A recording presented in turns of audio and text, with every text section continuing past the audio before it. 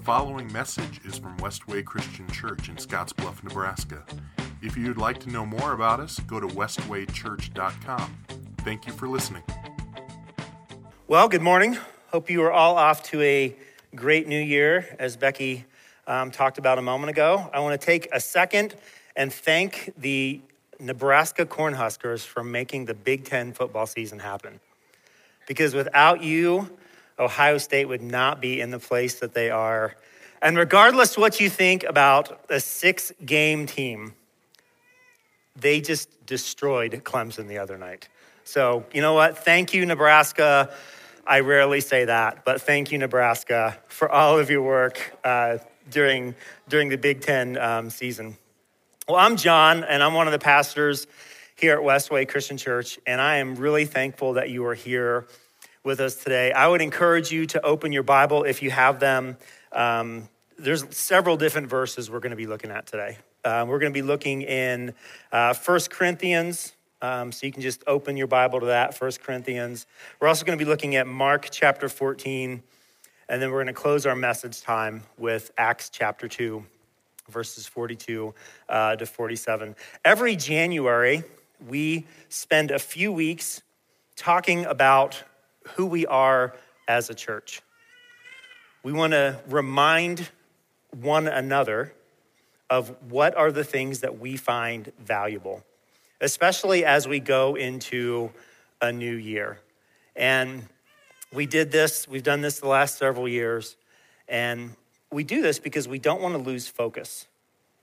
It's easy for us to be distracted. If you were to read through the entire Old Testament, I know we talk about these things all the time, but if you were to read throughout the entire Old Testament, you would see a people who are constantly being drawn to remember who God was, people constantly being drawn to remember and needed a reminder of who they were because of who God was.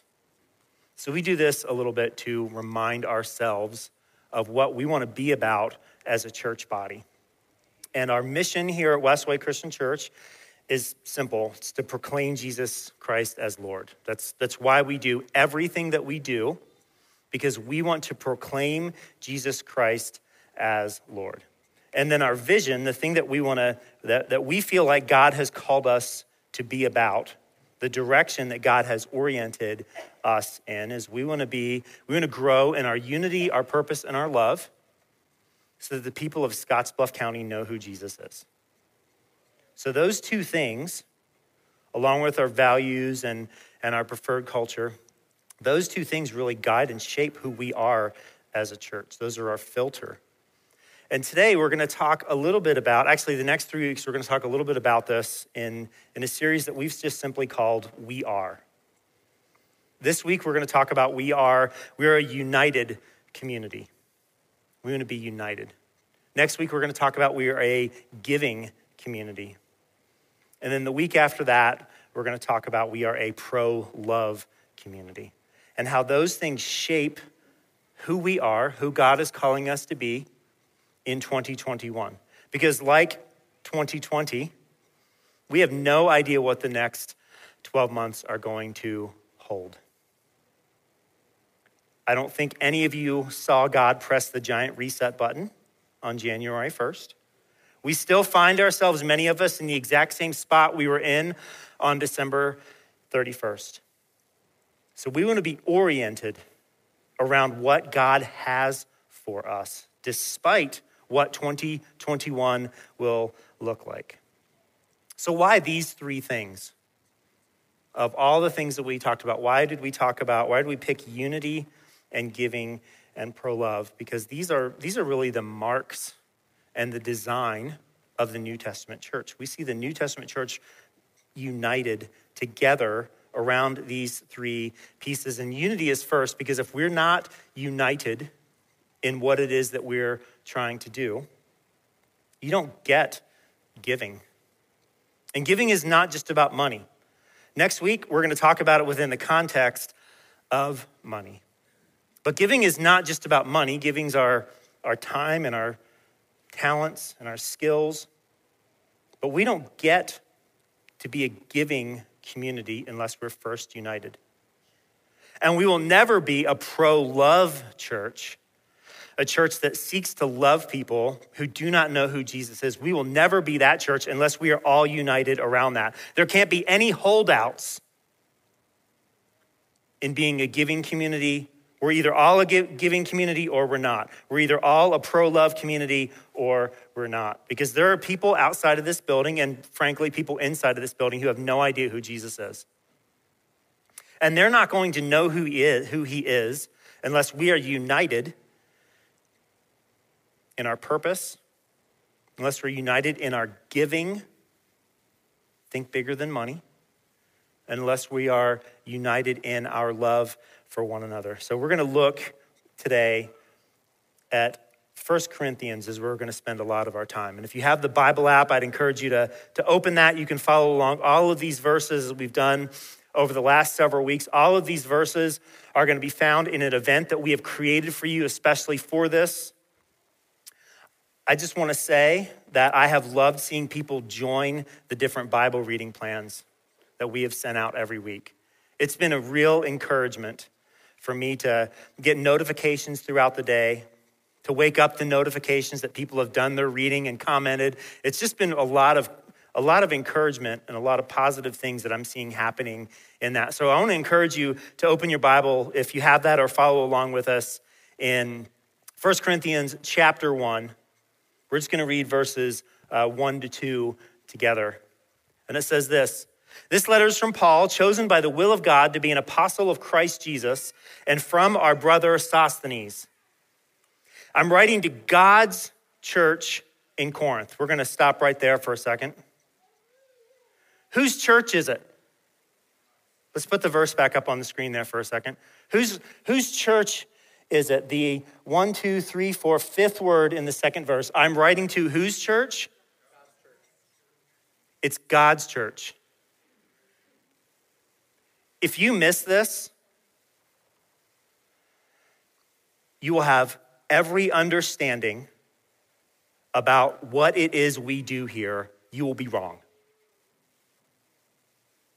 You will completely miss the point if you think that what we do here is about anyone else but God. It's God's church. To you who have been called by God to be his own holy people. That's what it means to be the church. People who have been called by God to be his holy people. He made you holy by means of Christ Jesus, just as he did for all people everywhere who call on the name of our Lord Jesus Christ, their Lord and ours. So today, as we talk about unity, we're united around this thing that is God's thing. This isn't my thing. It's not our elders' thing. And honestly, it's not your thing. This is God's thing. And it becomes kind of our thing, but it's only our thing as long as we are following God's plan for it. Does that make sense? Do we see how we are invited into this? Let's go to 1 Corinthians 1:10. "I appeal to you, dear brothers and sisters, by the authority of our Lord Jesus Christ, to live in harmony with one another. Let there be no divisions in the church. Rather, be of one mind, united in thought and purpose." So what Paul is setting up for us here is the mindset that we are to be united. We are to be in harmony. That doesn't mean that there aren't going to be disagreements. The question that we want to ask ourselves is, what are we in disagreement about? What are we in disharmony about? Are they about things that matter, or are they about things that don't matter? If they're about things that don't matter, then that's not that big of a deal for us. And there's a pretty long list of things that don't matter. And I think one of the things that the Christian subculture likes to do is pick and choose what matters, right? Like, if we were to go around to other churches in our community, there are going to be some things that matter more to them than matter to us. What God wants us to do is he wants us to be united. He wants us to be in harmony. He wants us in this building, in this space, as this body who's been called out by Christ Jesus. He wants us to be united. He wants us to be in harmony. He wants us to be united in thought and purpose, which is why we can say things like, we are a united community. Which is why we can say things like, our mission is to proclaim Jesus as Lord. We should all be able to get behind that. And maybe you believe something different about end times than what I believe differently about end times, which is great because we are going to talk about Revelation later this year. But we want to be united around the things that ultimately matter. And unity is one of those things. And what Paul is setting up for us here is he's talking to a church that is broken and is messed up and is in disunity over things that don't matter. And they're in disunity over one thing that really matters, which is the act of communion. This message kind of was born in a small group, our Thursday night small group about 3 months ago. We were having a conversation, and I don't know what happens in your small group, but one of the things that happens in our small group is someone asks a question, and then we spend like 20 minutes down this rabbit trail of biblical conversation. And one of the people in that small group that night said, wow, like when we read 1 Corinthians 10 a lot on Sunday mornings during communion, I've never really understood 10 and 11. I've never really understood why that matters so much. So today, that's what we're going to talk about. We're going to talk about unity around communion as something that ought to bring us together. So let's go to 1 Corinthians 11, verses 17 through 26. So Paul's not happy, just for the record. But in the following instructions, I cannot praise you. That means Paul's not happy. Paul is pulling his punches a little bit. I cannot praise you, for it sounds as if more harm than good is done when you meet together. So imagine that. Imagine being in the church in Corinth and you show up for your gathering and you actually do more harm than good. First, I hear that there are divisions among you when you meet as a church, and to some extent, I believe it. Paul's going to be sarcastic in his next phrase, and I don't want you to miss it. But of course, there must be divisions among you so that you who have God's approval will be recognized. Of course, you have to separate yourselves. How else would you know who the real Christians are within your body? See, Paul's being sarcastic here. He's calling them on it. When you meet together, you're not really interested in the Lord's Supper. For some of you hurry to eat your own meal without sharing with others. As a result, some go hungry while others get drunk. Doesn't that sound like a great church service to be a part of? What? Don't you have your own homes for eating and drinking? Or do you really want to disgrace God's church and shame the poor? See, that's the key right there. This was a culture, Paul's writing to a culture that was divided by class. And this is really hard for us to understand as Americans and as Westerners. We don't understand all of these class divisions and just how deep they were running. Listen to what Paul says next. What am I supposed to say? Do you want me to praise you? Well, I will certainly not praise you for this. So here's what's going on in this text. They're gathering together for their weekly gathering, to which the meal was a part of that weekly gathering. They're gathering together for that. And the people who are wealthy, the people who really don't have jobs, they show up at church and they bring all the good food, they bring all the good wine, and they start to get together and they start to be obedient to the text that we're going to talk about at the end of our time together. They start to have a meal together. They start to, I'm going to use the word drink. Don't read too much into that. But they start to engage in relationship. They start to live the life that God has for them. Does that make sense? So all the wealthy people are there. And then by the time their slaves show up, all the good food is taken. All the good wine is gone. Have you ever been to that buffet? Have you ever been to the buffet 10 minutes before they close? And you walk in and it's like, oh man, I paid $9 for this. Like there's nothing left. See, this is what the people, this is what the poor, this is what their slaves, this is what the people who are working for them were showing up to. There's nothing left. There's no food. And Paul says it. Do you want me to praise you for this? What am I supposed to do here? For I pass on to you, Paul writes, what I received from the Lord himself. Now, if you're a highlighter or an underliner, that's one of those verses in your Bible that you ought to underline. Because when I read the Gospels, I don't see any interactions between Jesus and Paul having a conversation, period. And I certainly don't see them having any sort of conversation around the Lord's Supper or communion. So Paul and Jesus apparently had some secret conversation about communion, and I love that. I don't know what that means. Maybe you should ask that question. Text question to the number that'll be on the screen in a second. Like, I don't know when Jesus told Paul that, but Paul says he heard it from the Lord himself. On the night when he was betrayed, the Lord Jesus took some bread and gave thanks to God for it.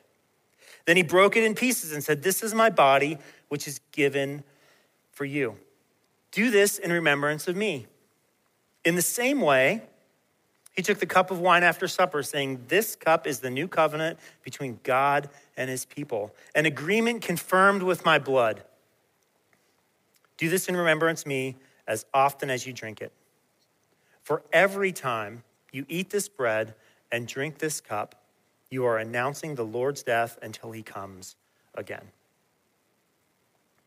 So what Paul is trying to do here to the church at Corinth is he's trying to reorient them around the purpose of this particular portion of their gathering. It's not just a meal. I remember I grew up in the Presbyterian church, and I remember going through a confirmation process. We met every Wednesday night. And one of the parts that they talked to us about in confirmation, probably the only thing I actually remember, is we talked about communion. And remember we had this worksheet. And it was like multiple choice. Why do you take communion? I think one of the answers was, because I'm hungry. That's not the right answer. See, the people in Corinth, they had a misunderstanding about the purpose of their gathering. And this misunderstanding about the purpose of their gathering was affecting the unity within the church. Imagine being one of those poor people. Imagine being one of those slaves coming into the room and there's no food or drink. And these people are supposed to be my brothers and sisters. And they haven't saved anything for me. And now we're supposed to sing songs of praise to God together? Would you want to do that? You think there would be some animosity built up among those two classes? Because there were only two. Again, in our culture, there are multiple classes. We think there are three: upper, middle, lower class. But in this day, there were two classes. And the gap between the upper class and the lower class was insurmountable. If you were over here, if you were lower class in Corinth, you were never crossing over to be upper class. There's no way. So when I use the word slave, it's because that's what they were. They were indentured slaves. They'd never be able to jump over into that next class, into the other class. So imagine how this is affecting the unity. Well, again, I don't know this conversation between Paul and Jesus, but I can describe what this ceremony looked like in Mark chapter 14. So let's take a look at Mark chapter 14. We're going to read verses 22 to 26 in a second. And as you're turning there, so this is the last week of Jesus' life. And it's not on the screen, so I'm going to read it just because I find this story just so crazy. This is Mark 14, starting at verse 12. On the first day of the festival of unleavened bread, when the Passover lamb is sacrificed, Jesus' disciples asked him, "Where do you want us to go to prepare the Passover meal for you?" So every year, they celebrated the Passover. Every single year, without fail. Jesus sent two of them into Jerusalem with these instructions. Now listen to these instructions. I want you to objectively listen to these instructions for a minute. A lot of times we read stuff like this and we miss what's going on. Listen to the craziness of what I'm about to read to you that Jesus tells these two guys. As you go into the city, a man carrying a pitcher of water will meet you. Follow him. At the house he enters, say to the owner, "The teacher asks, where is the guest room where I can eat the Passover meal with my disciples?" He will take you upstairs to a large room that's already set up. This is where you should prepare our meal. Does that sound crazy to anyone else, or is it just me? Crazy? 3 of you. Awesome. Like, this is just such a bizarre story. Go into town, you're going to meet a guy carrying a bucket of water. That's the one you want to follow, right? So they do this, and everything is just as Jesus had said. So they sit down, and they begin to have this meal together, and verse 22. As they were eating, Jesus took some bread and blessed it. Then he broke it in pieces and gave it to the disciples, saying, "Take it, for this is my body." And he took a cup of wine and gave thanks to God for it. He gave it to them, and they all drank from it. And he said to them, "This is my blood, which confirms the covenant between God and his people. It's poured out as a sacrifice for many. I tell you the truth, I will not drink wine again until the day I drink it new in the kingdom of God." Then they sang a hymn and went out to the Mount of Olives.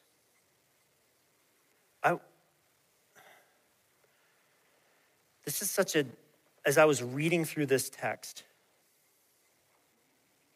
this Passover is something the disciples had done their entire lives. They had done it with Jesus at least, if Jesus had 3 years of ministry, and they were 3 full years, this is the 3rd time they have had Passover with Jesus. Passover at this point in history had been practiced about 1,400 years.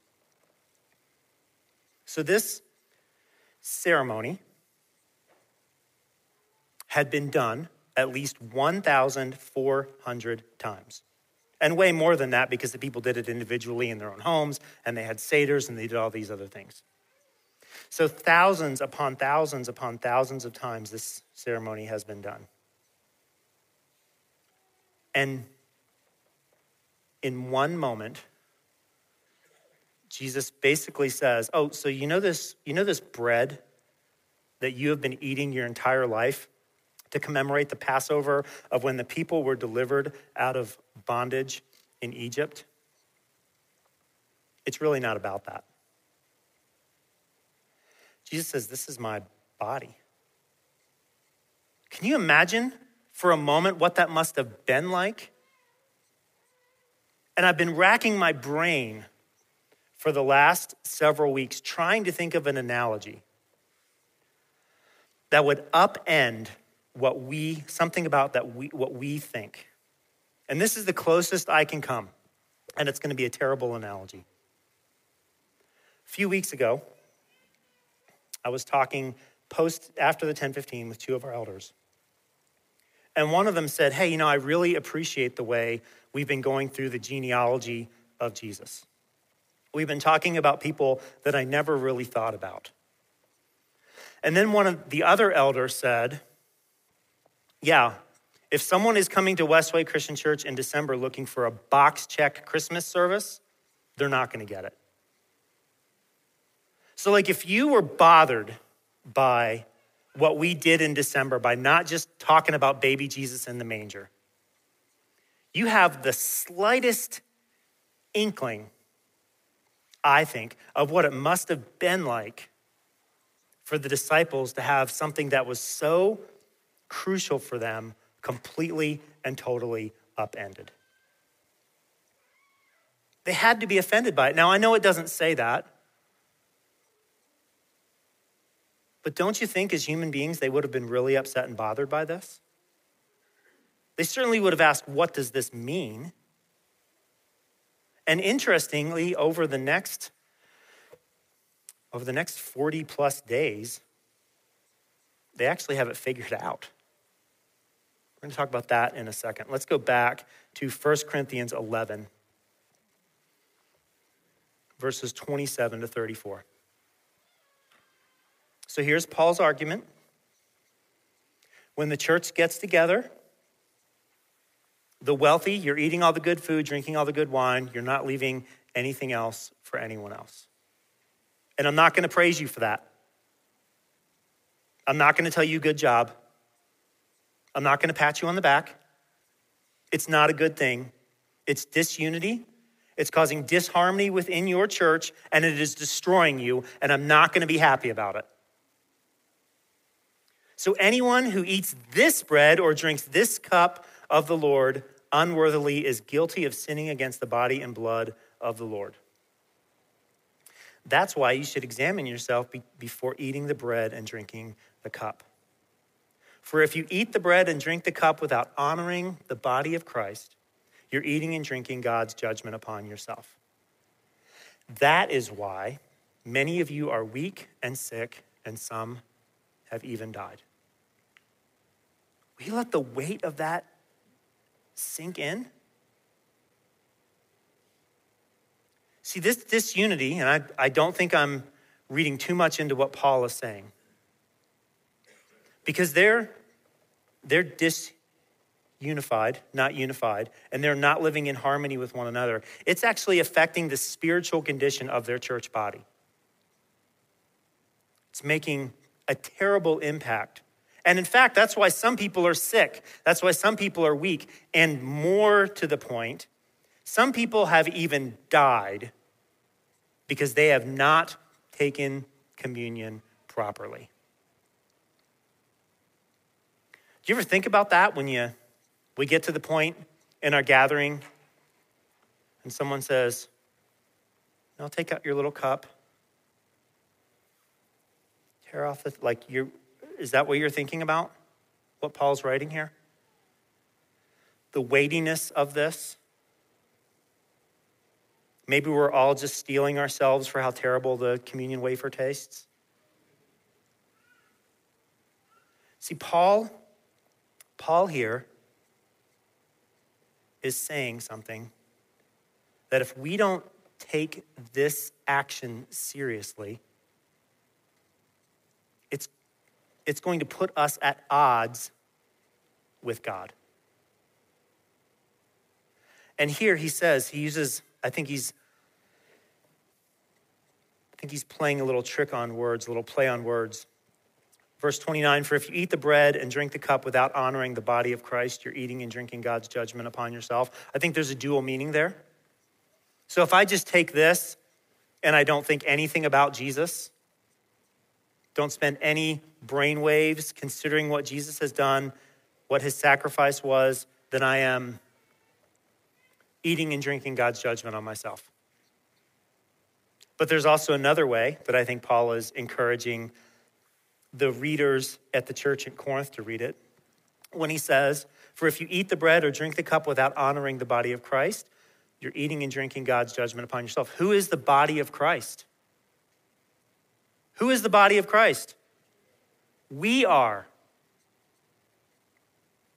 So if I sit down during communion time and I don't think anything about Jesus, I'm drinking and eating judgment upon myself. If I sit down at communion time and don't think anything about any of you people, if I don't think about my relationships with you, whether or not they're broken, whether or not I need to make something right or apologize, then I think what Paul is saying is that I am eating and drinking judgment upon myself. See, this matters so much. Verse 31. We would examine ourselves. We would not be judged by God in this way. Listen to the hope in that. So if we take a minute before we take communion and we actually examine ourselves, we're not going to be judged by God, as long as we do it fairly. Yet when we are judged by the Lord, we're being disciplined so that we will not be condemned along with the world. There's so much. My little timer says 6 minutes left. It's not going to happen.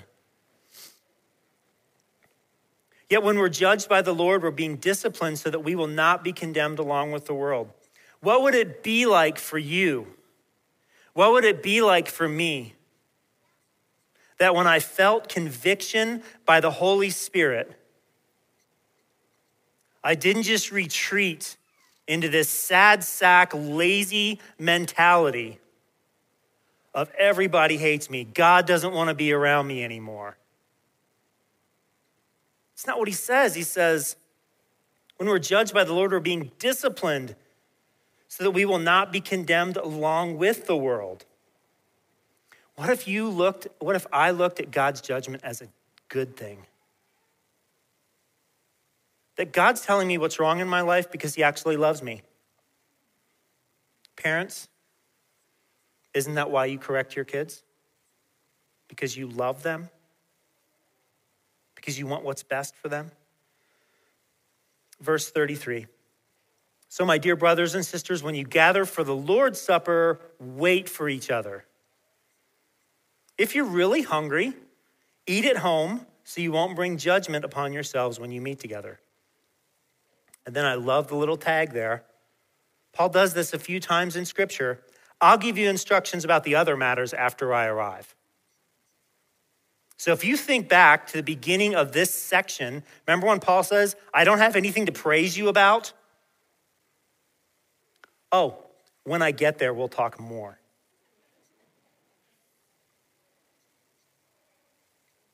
Right?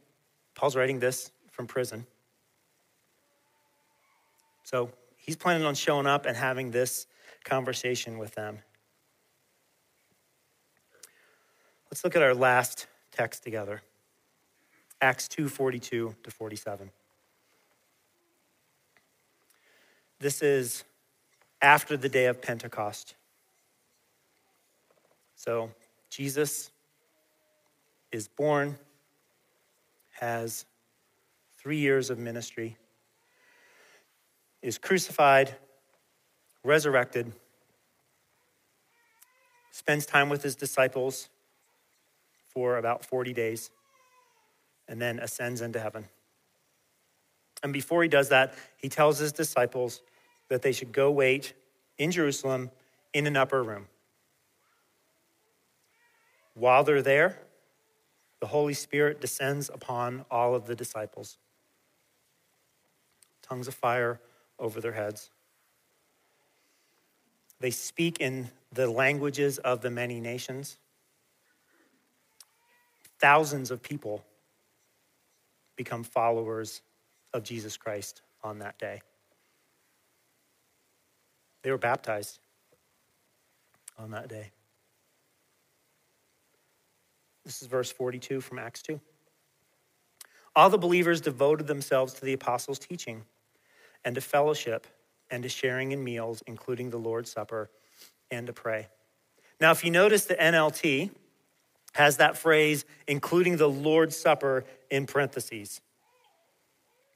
Maybe your Bible, maybe your translation doesn't have that. Maybe your translation just says they devoted themselves to teaching, fellowship, the Lord's Supper, and to prayer. So why does the NLT put the Lord's Supper in parentheses?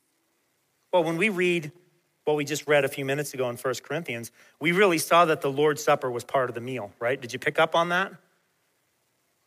That was certainly what was going on in Mark 14. They were having the Passover meal together. And at some point, Jesus kind of said, okay, we're going to stop for a minute. When you eat this bread, this is what it means. When you drink this cup, this is what it means. So they got together for meals. They got together for prayer. They got together for fellowship. They got together for the apostles' teaching. It says they were devoted to it, in fact, which means they were devoted to it. It means they were disciplined in their devotion. Because to be a member of Christ's church in Jerusalem in AD 33 meant to separate yourselves from every other person that you knew that was not a Christian. So to be devoted to this, it means you were all in. It wasn't, I don't feel like going today. It was all in. And these four things are what surrounded them. This would have, I think, in some ways, been their vision statement. What kind of church, what kind of body do we want to be? Well, we want to be devoted to the apostles' teaching. That's the scripture. Primarily Old Testament, which I can't wait to talk about. So in a few weeks, we're going to cover all 66 books of the Bible in 10 weeks. I know you think I can't do it, but we can. They were devoted to fellowship. They were in relationship with one another. That's why this meal was so important. Because it's hard to be in fellowship with people when they're, if you are the lower class, which frankly would have likely been every one of us in this room, if you look at statistically. They were devoted to fellowship. So when the wealthy and the poor got together, they were in relationship. They had meals together and they prayed together. What was the result of this? Verse 43, a deep sense of awe came over them all, and the apostles performed many miraculous signs and wonders. And all the believers met together in one place and shared everything they had. Think about how messed up the church at Corinth is. They sold their property and possessions and shared the money with those in need. They worshiped together at the temple each day, met in homes for the Lord's Supper, and shared their meals with great joy and generosity, all the while praising God and enjoying the goodwill of all the people.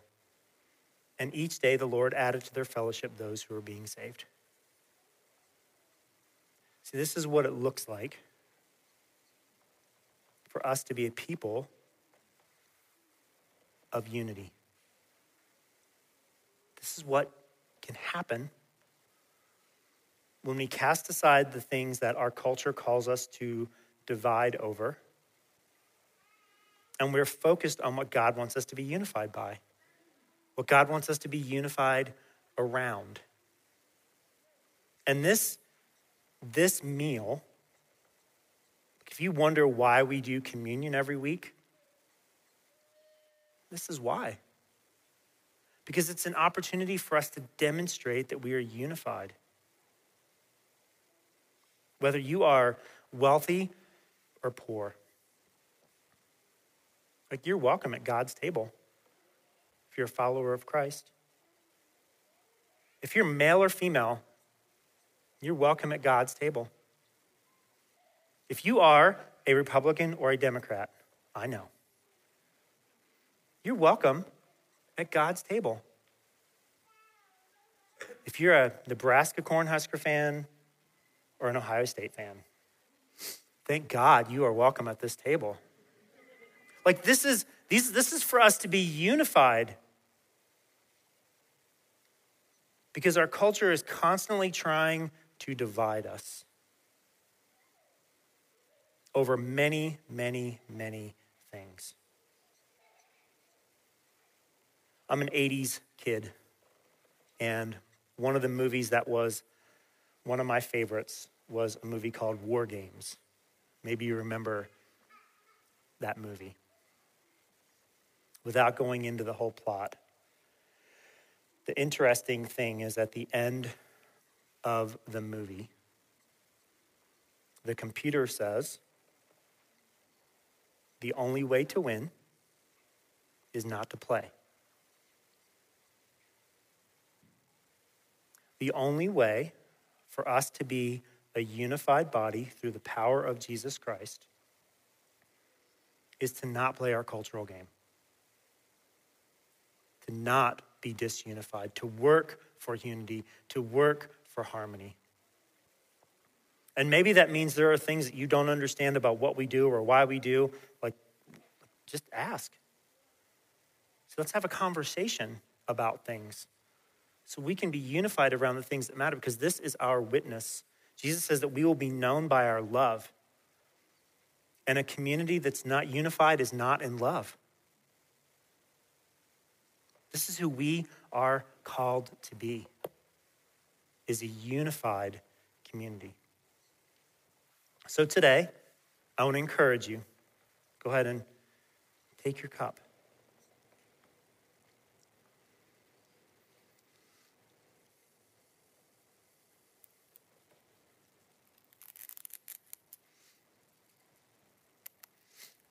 Let's take a moment and let's consider the body of Christ. And I mean that in the way that Paul meant it. Consider Jesus, what he's done for you. Consider one another. Think about the people that are in this room with you. Do you have things you need to make right? This is an opportunity for us to reflect on what God has done for us and is doing in our lives and in our community. So I'm going to just give you a moment. You can bow your head, you can close your eyes, whatever you do. I'm going to give you a moment to reflect on the body of Christ.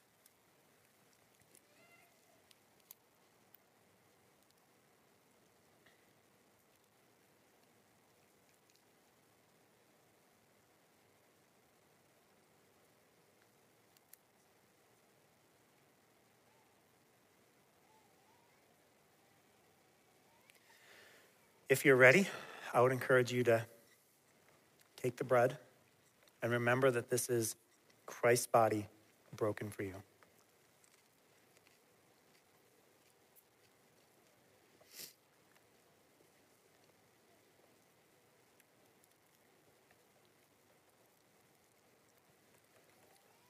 If you're ready, I want to encourage you to take the cup, which is Christ's blood poured out for you.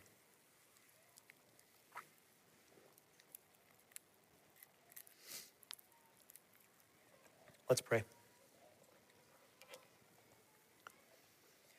God, we thank you for your love for us. We thank you for your desire for us that we would be like you, unified. Unified in our purpose, unified in our love. God, help us to be the Acts 2 church. Call us to that. Help us to not sit in judgment over the church at Corinth, but to consider how we might be like them. Help us to reject the disunity and the disharmony. We want to be a body that honors you. And we do that by our unity with one another, because of our unity with you. It's in your Son's name we pray. Amen.